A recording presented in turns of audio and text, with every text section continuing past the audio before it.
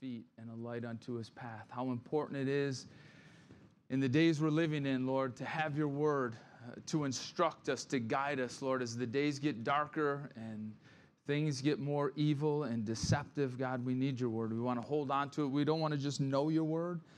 We want to walk in your word. We want to do your word. I pray the instruction from your word this morning as we glean from the life of a family, a mom that just raised her son and in a godly way, a godly fashion. We see the fruit of that, Lord, and we're all examples here in a way. We all have the chance, the opportunity as a mom, as a dad, as a grandma, a grandpa. In some way, we're influencing people, influencing young people, God. I pray that we'd have the right impact, that we'd be good examples, Lord. We just lift up this morning to you, Jesus, in your name. Amen.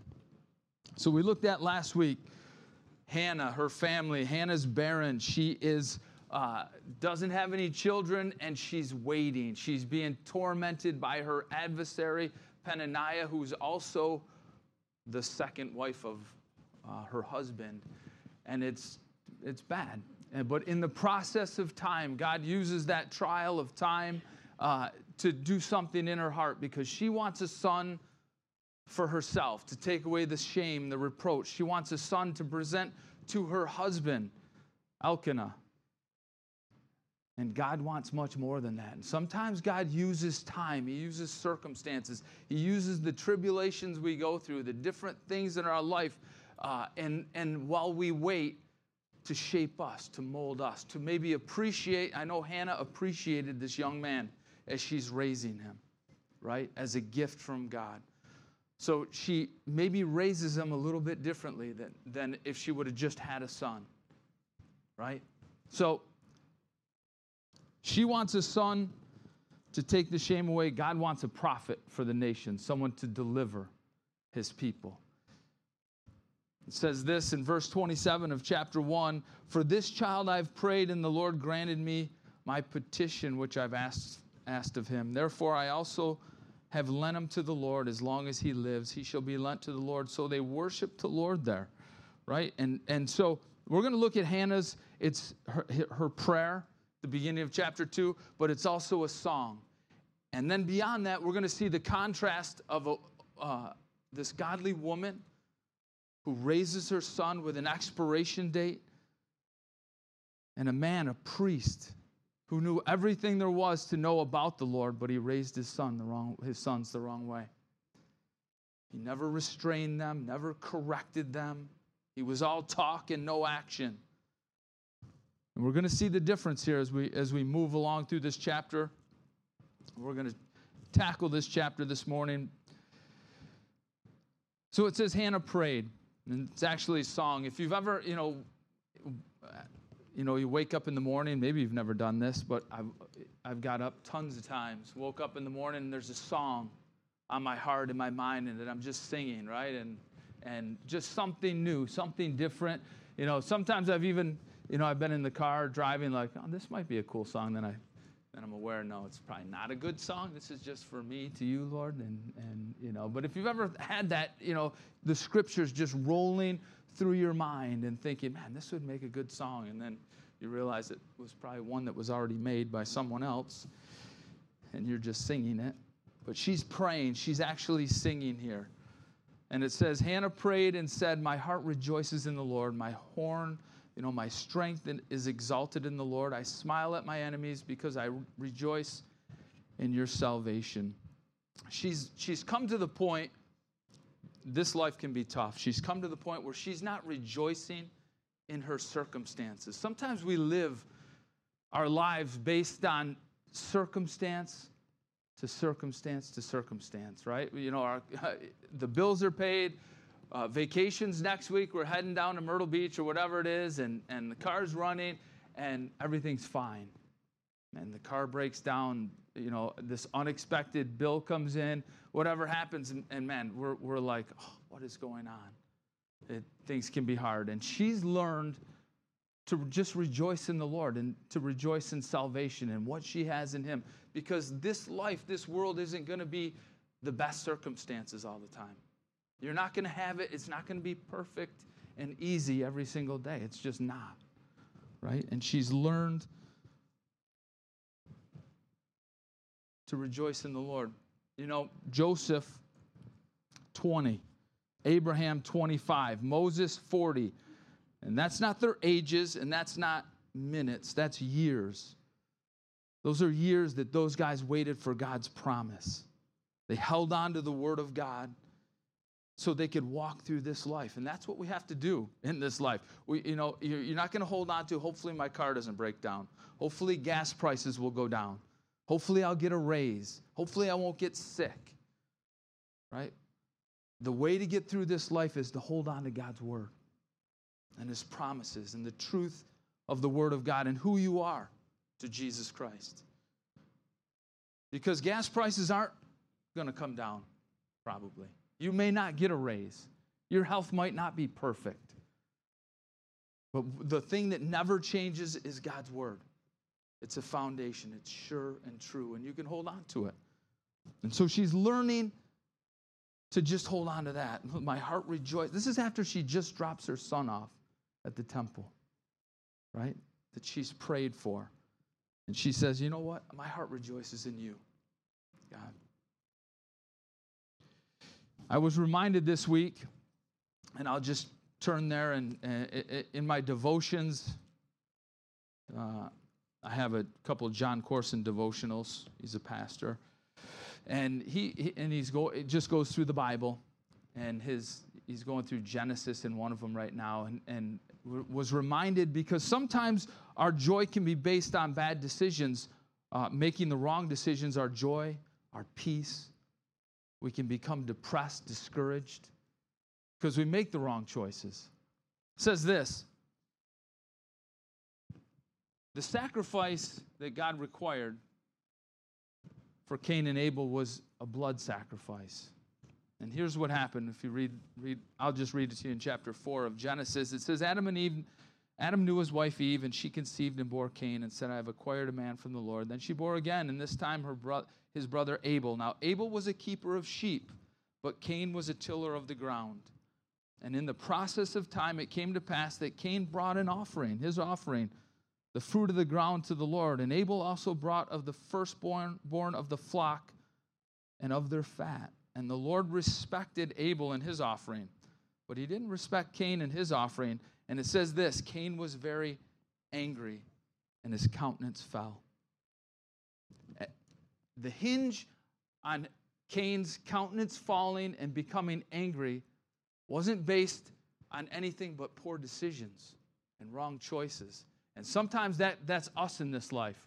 We wonder why we're depressed or discouraged, and we want therapy or counseling or medication or something. But sometimes we just have to think back on the fact, what was our last choice? What kind of choices are we making in this life? Are they right or wrong? Are they good or bad? Are they sinful? Are they God-honoring? Because Cain and his choices were not God-honoring. They were sinful choices, and it affected how he thought. It affected his life, his mood, his countenance. People could see it on him. Something wrong, Cain. And so, very important for us. Sometimes we're trying to put our finger on, why am I so depressed? Why am I so discouraged? Why am I so down? You might want to back up and say, what are your choices in life? What are you doing? How are you living? Right? Because it affects us. It can affect us. So she prays, my heart rejoices in the Lord, my strength is exalted in the Lord. And then she says this, I smile at my enemies. Right? I smile at my enemies. Do you think it's a prideful smirk?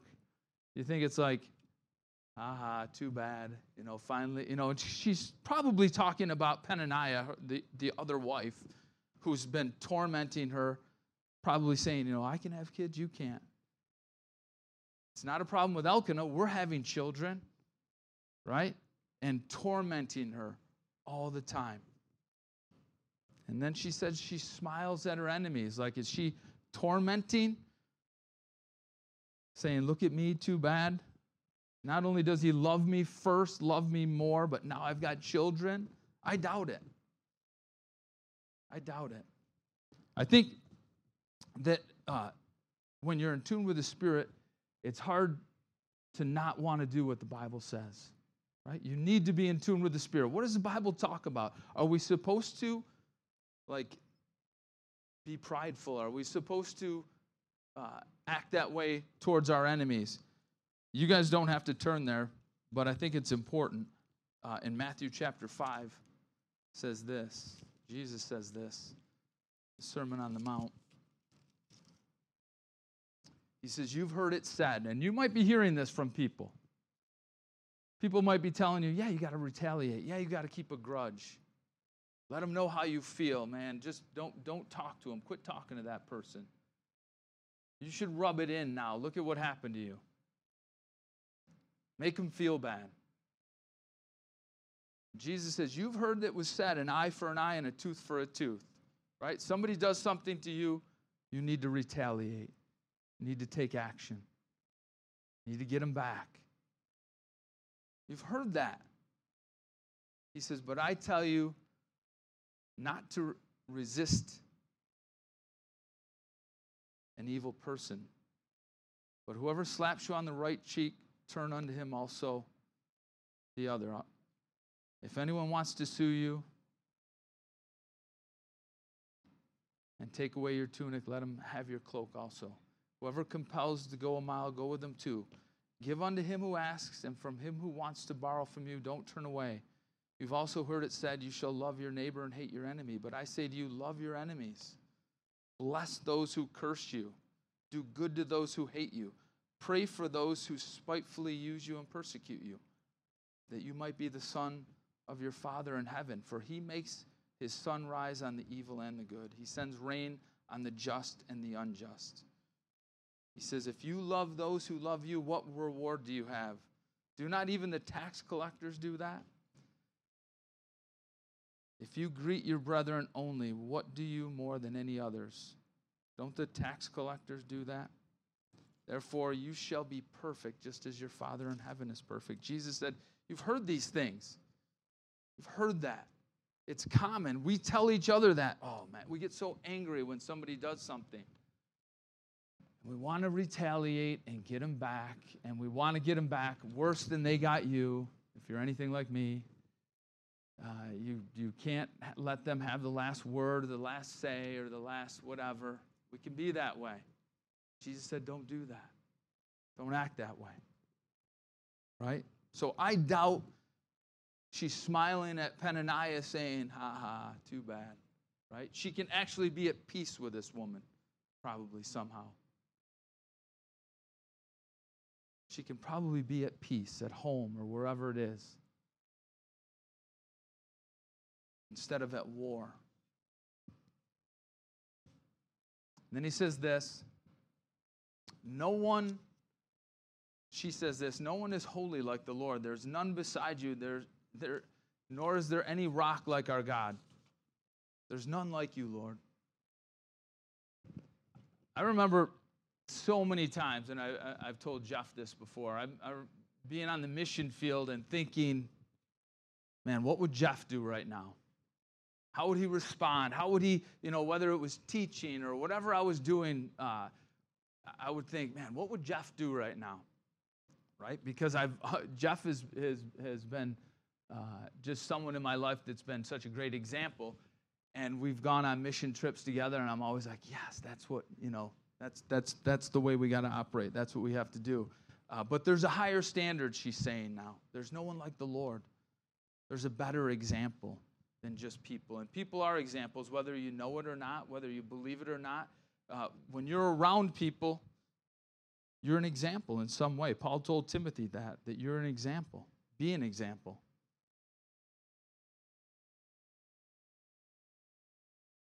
And the higher standard is God's standard, who he is.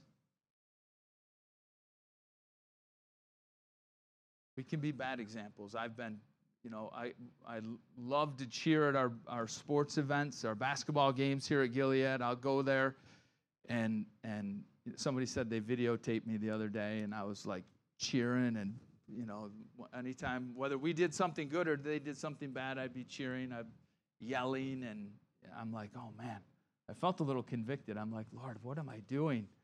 I got to calm down a little. It's like I'm becoming a bad sport. And I'm an example. Like, I'm stirring up other kids and people to, oh, yeah, that's right, you stink. You like, all right, calm down. What am I doing? Right? Because we can be a bad example to people. We shouldn't be. We shouldn't be.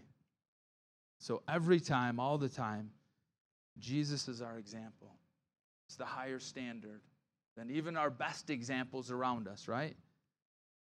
Because we sometimes can be bad. I can be a bad example to my kids, to students, to, right?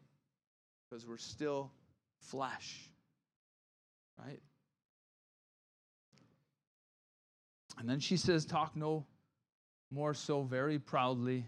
Let no arrogance come from your mouth, for the Lord is the God of knowledge, and by him actions are weighed. Pride is so dangerous. That's really the first sin. The sin of Lucifer was pride. I will. I'm going to exalt my throne. Pride is so dangerous because the Bible says God resists the proud and gives grace to the humble. It's such a dangerous thing. And it can keep us from the Lord. I think one of the greatest examples in the Bible is Daniel chapter 4. If you've ever read it or know about Nebuchadnezzar, he pens this chapter himself, I believe. And it's a record of his own salvation and conversion.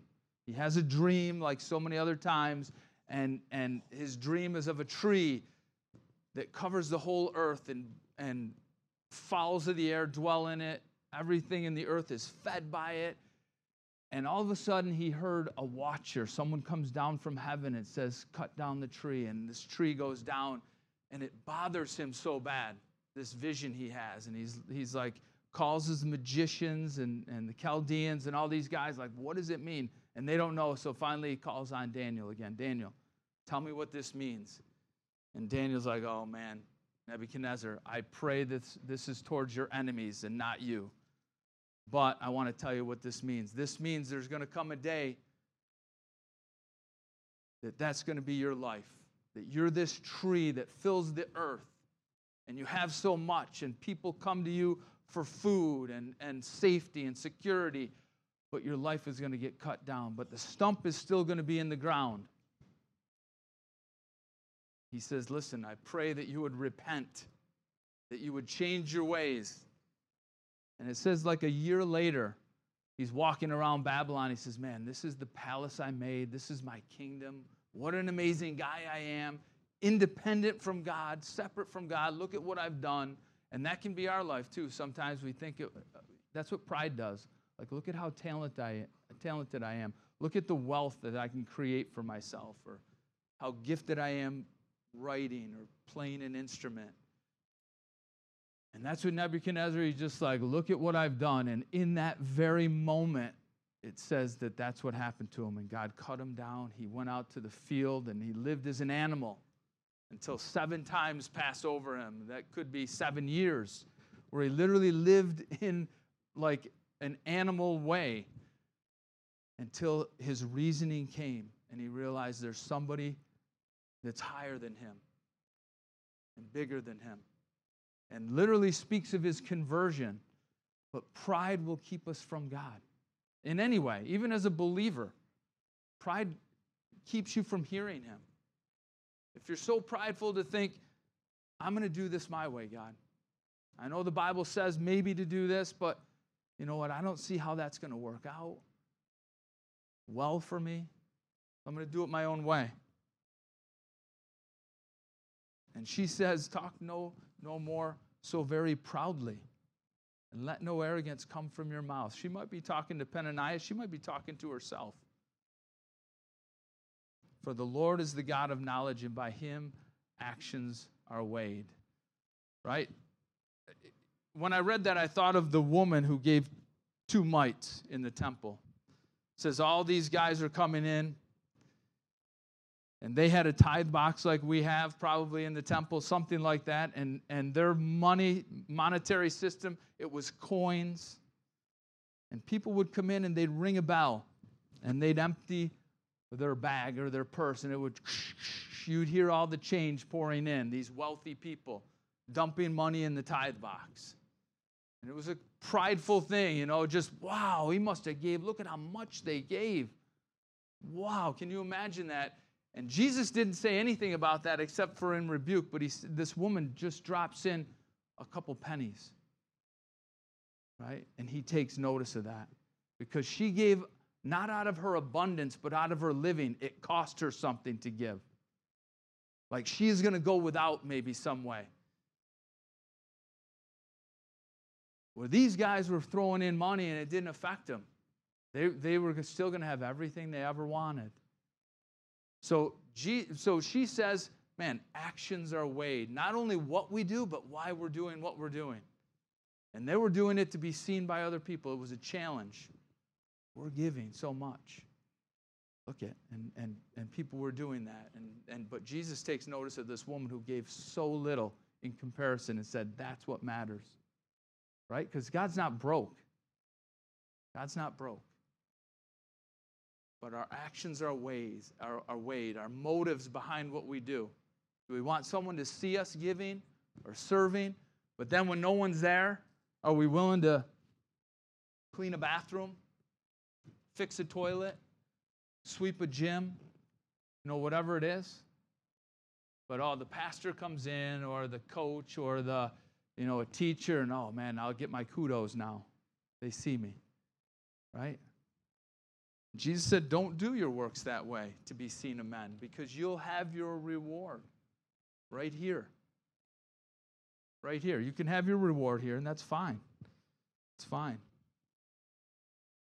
Or you can send it ahead where moth and rust doesn't corrupt, where thieves can't break through and steal.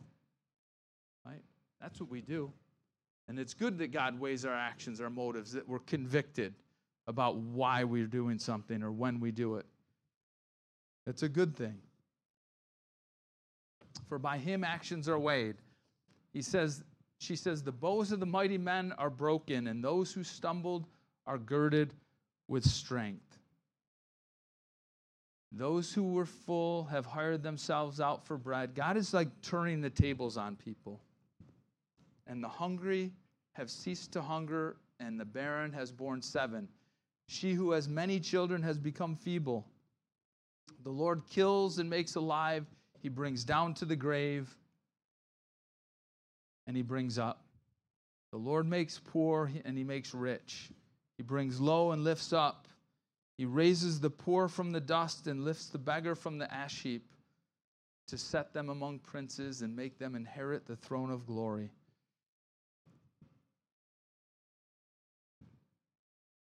Amazing.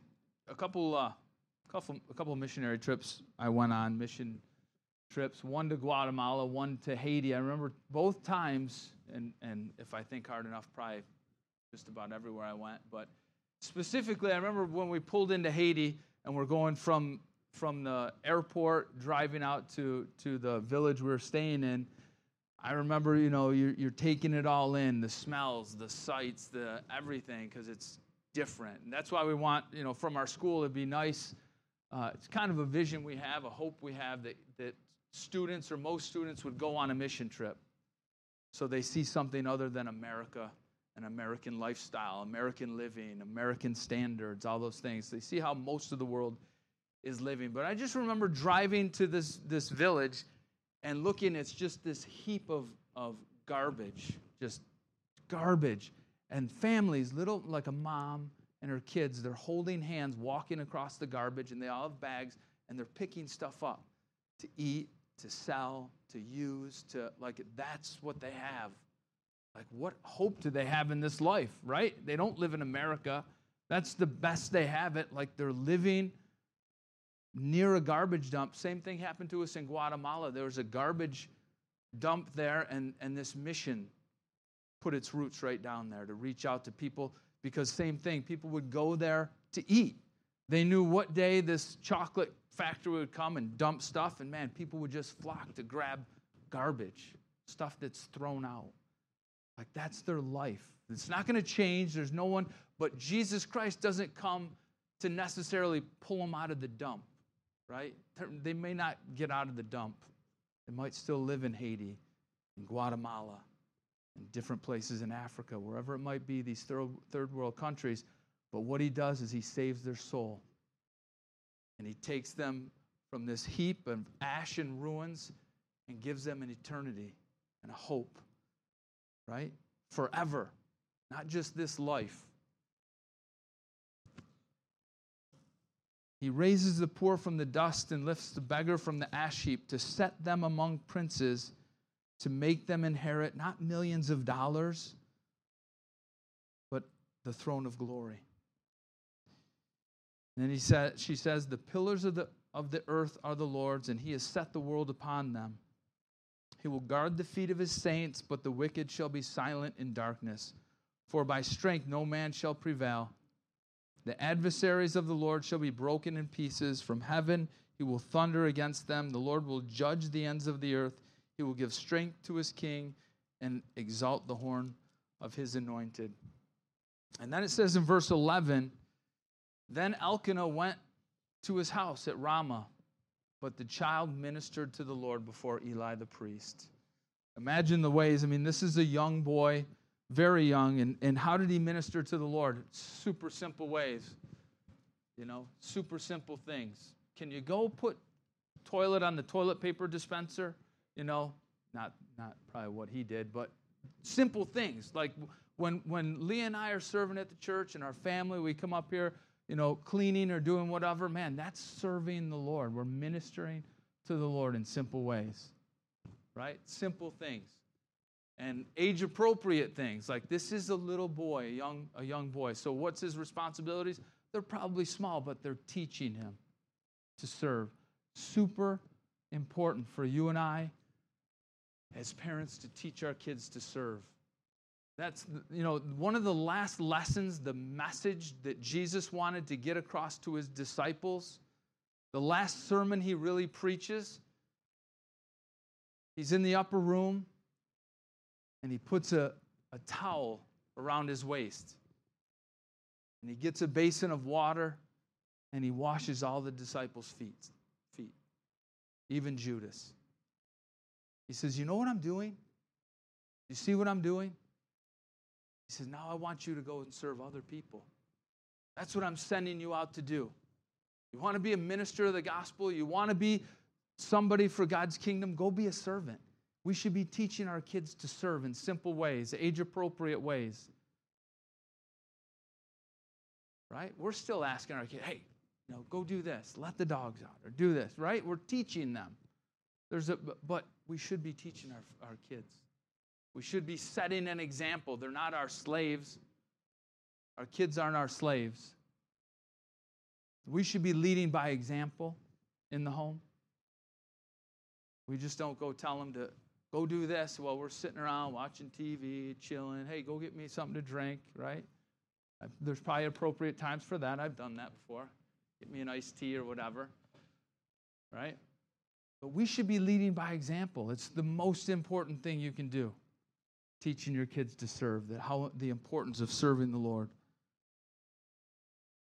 Because what we're going to see here is Eli's sons were serving too. There's a major contrast here between Hannah's son and Eli's sons.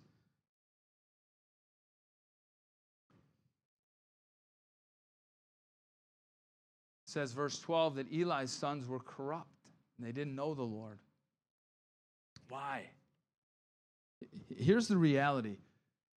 You can have kids that come from the best home, the very best home, parents that are teaching their kids the Word of God. They're great examples. And there's the potential of being a prodigal. That's just the reality. Some kids might walk with the Lord, some kids might not.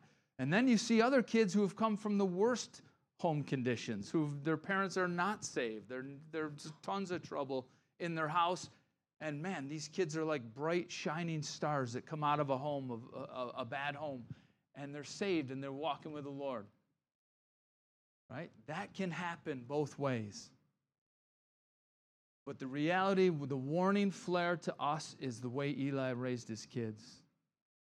The warning that he got from people, from the Lord, that he never restrained him, that he was all talk and no action. And they were corrupt. They didn't know the Lord. And it says in the priest custom, and here's the example, and we're going to kind of move through the rest of this chapter kind of quickly.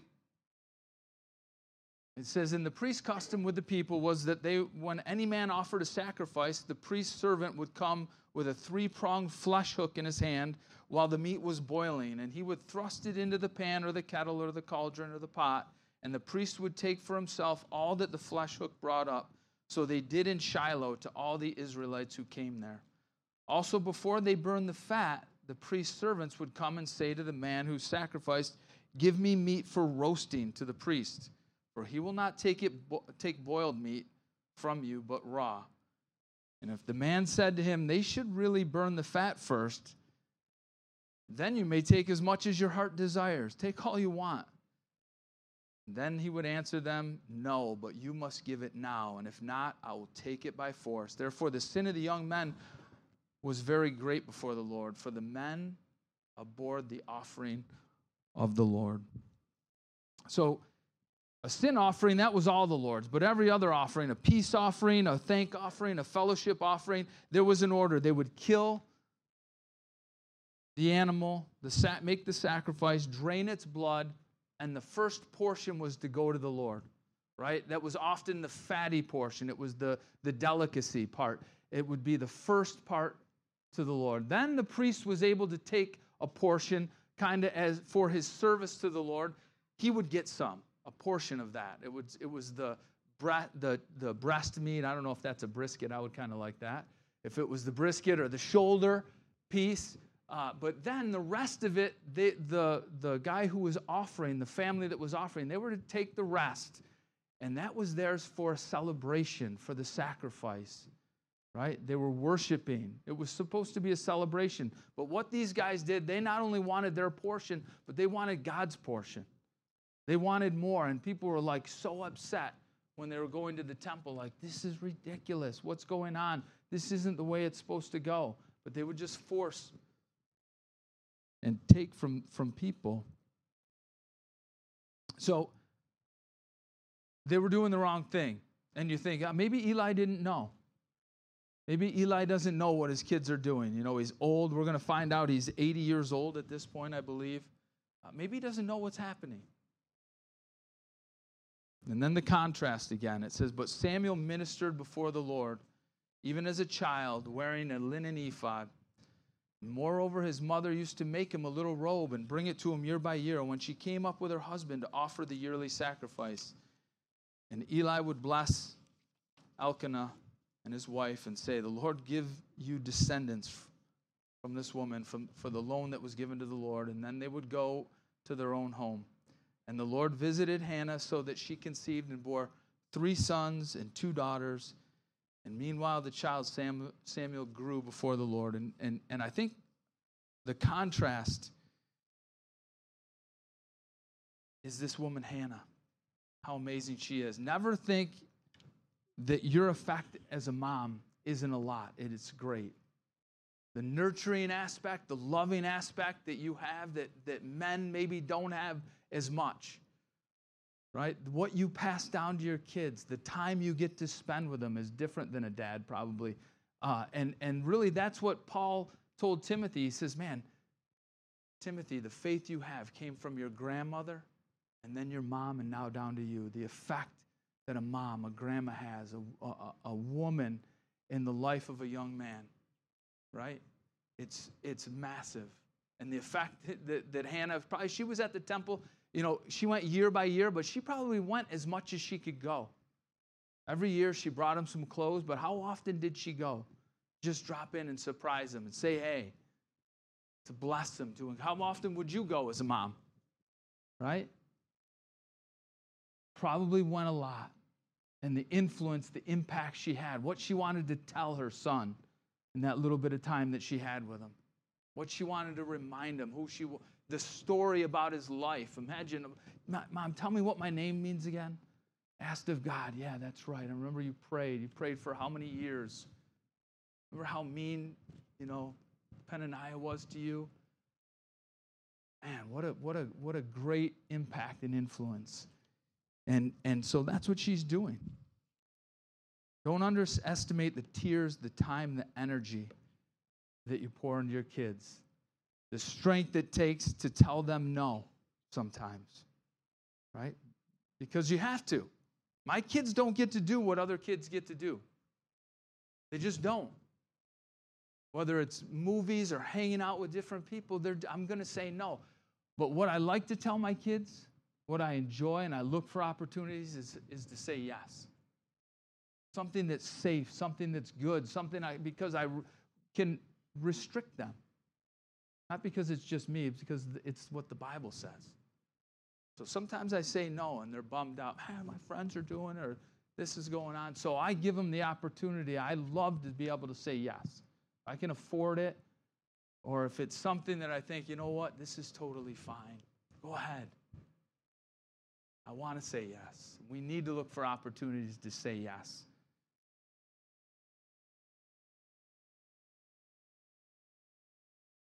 But she raised him with an expiration date. She knew this kid, this young man was special. That it was this Samuel was birthed in prayer and a huge change in her own life. And it says this in verse 22, now Eli was very old, and he heard everything his sons did to all Israel, and how they lay with the women assembled at the door of the tabernacle. Just crazy that they're taking advantage of women serving at the tabernacle. Eli was very old. He heard everything his sons did. How they lay with the women who assembled at the door of the tabernacle. What? Eli, what are you doing? So he said to them, why do you do such things? I hear of your evil dealings from all the people, like people are talking about it. Why are you doing this? He says, no, my sons, it's not a good report that I hear. You make the Lord's people transgress. And if one man sins against another, God will judge him. But if a man sins against the Lord, who will intercede? Who's going to pray for him? Nevertheless, they did not heed the voice of their father. Why? Because the Lord desired to kill them. Why? Because God, the Bible says God's not always going to strive with man. He's patient. He's long-suffering. He's loving. But there comes a point he realizes they're not going to change. You are not going to change. So he has to act. He has to move. He has to do something. And he desired to kill them. Seems drastic, doesn't it? But he's done striving.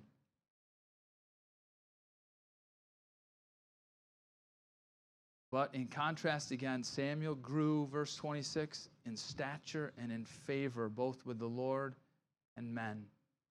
And the man of God came to Eli. So some man of God comes to Eli, he's unnamed, and said to him, so this is always God's warning, and a second chance, a third chance, a fourth chance. So many times God speaks to Eli. Eli knows, people are telling him, and now a man of God comes and says, thus saith the Lord, did I not clearly reveal myself to the house of your father when they were in Egypt in Pharaoh's house? Did I not choose him out of all the tribes of Israel to be my priest, to offer upon my altar, to burn incense, to wear an ephod before me? Did I not give to the house of your father all the offerings of the children of Israel made by fire?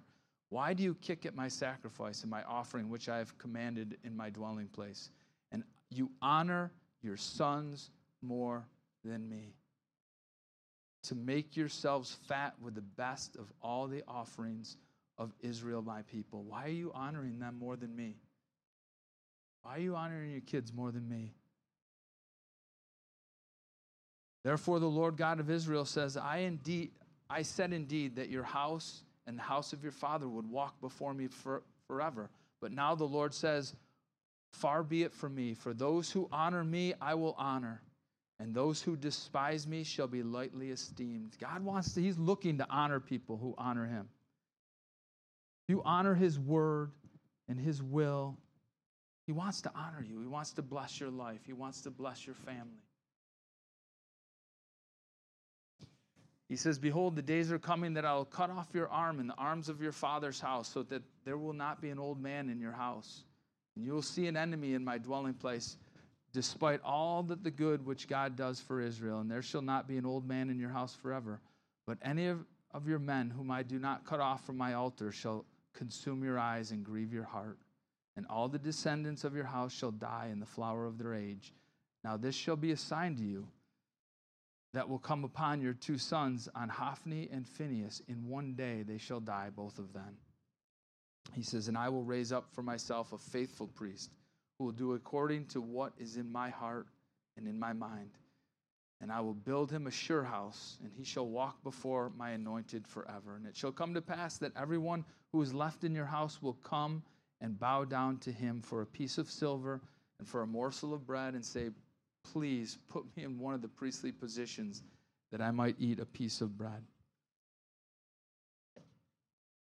He reminds them of the separation that they were supposed to have, how they were called out, right?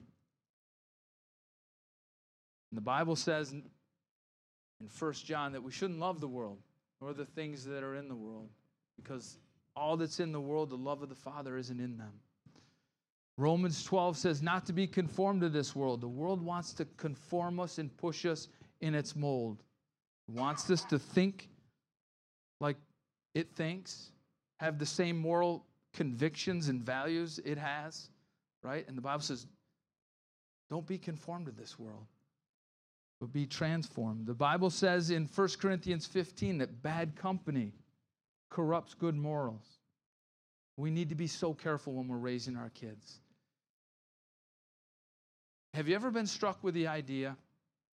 I think it every once in a while, like, it actually brings me a little anxiety. Like, are you doing a good job as a dad? I look at my kids, I see them growing up. You know, Lydia's out of the house. They're getting older. I've got 3 graduates now. I got like, are you doing a good job? Are you raising your kids the right way? Are you teaching them the Bible? Are you being a good example?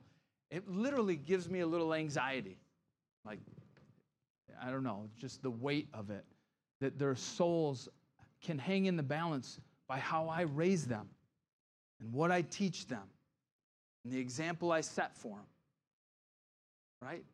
Yeah, God has to infuse faith and truth, and they need to respond to that. But so much of what we do as parents matters. It matters so much. We need to be so careful. It should be a weighty matter. Sometimes as parents, we get into survival mode. Maybe we don't read to our kids enough, or we're short with them, or we get frustrated, or we're just like, I just need a little sleep. Or we just give them here, play on their phone, or watch a movie, or, and some of the things we're trying to watch out and be careful of become our tools of helping us get some rest. And it can be dangerous. Proverbs 27, verse 23 says, be diligent to know the state of your flocks. Like a shepherd would know his sheep. Like a good shepherd knows, man, that one is always in trouble. This sheep, I got to keep this one away from this one. This one's a follower. This one's a leader. This one's trying to jump the fence all the time. This one's hurt. And the Bible says, I believe it would say to us that we need to know the state of our flock. How are our kids doing for real? What's really going on in their life? Because now's the time, the limited time you get and I get to invest in them. To see how they're doing and maybe turn them a little and point them in the right direction. Maybe correct some things in their life.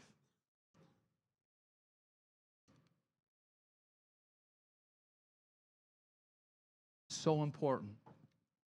Super important. It's why Eli failed. Priest. Very high calling.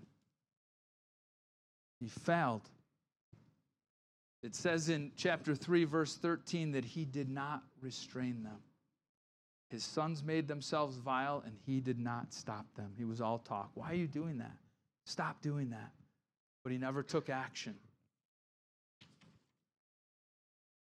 Sometimes I think of a man named Lot. You guys know Lot, Abraham's nephew. Their herdsmen were striving together.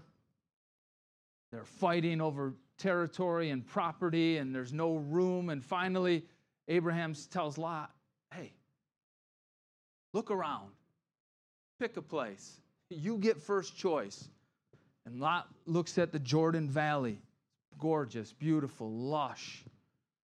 And he thinks, that's a good place to feed my flock. That's a good place to raise a family. That's a good separation. And he heads that way. The only problem with the Jordan Valley is that's where Sodom is. He decides to head to Sodom to raise his family. And it cost him his whole family. In fact, at the end, when the angels were warning Lot, and Lot warned his kids, his family, they were laughing at him. They lost all respect for their dad. They were literally laughing at him. So bad. No matter what this world has to offer us, or your kids, it's never worth the sacrifice of losing them. Never worth the sacrifice. As beautiful as it looks. I love my kids. I want to bless them. I love taking them on vacation. I love to watch them play sports, be involved in their life. But we still need to be dads and moms. Still need to correct them. Still need to restrict some of their things. Be an example. Verse 35 says, I will raise myself up a faithful priest who will do according to what's in my heart and in my mind, and I will build him a sure house. God wants to build us a sure house. He wants your kids on a sure foundation, a rock, Jesus Christ. And you can do that by teaching them the Bible. Being faithful. Bring them to church. Bring them to youth group. Bring them to things to infuse the Word of God into their life. Being around people who love the Lord. It's vital for their upbringing. So, Lord, we thank you for your word, the power of it, the instruction we have there. Thank you, Lord. Sometimes we need to see the bad to know that's not the direction we want to go. And for us as parents, grandparents, people who can influence, we're influencers in so many ways. I pray that you'd help us to be a good example, to make good choices ourselves, God.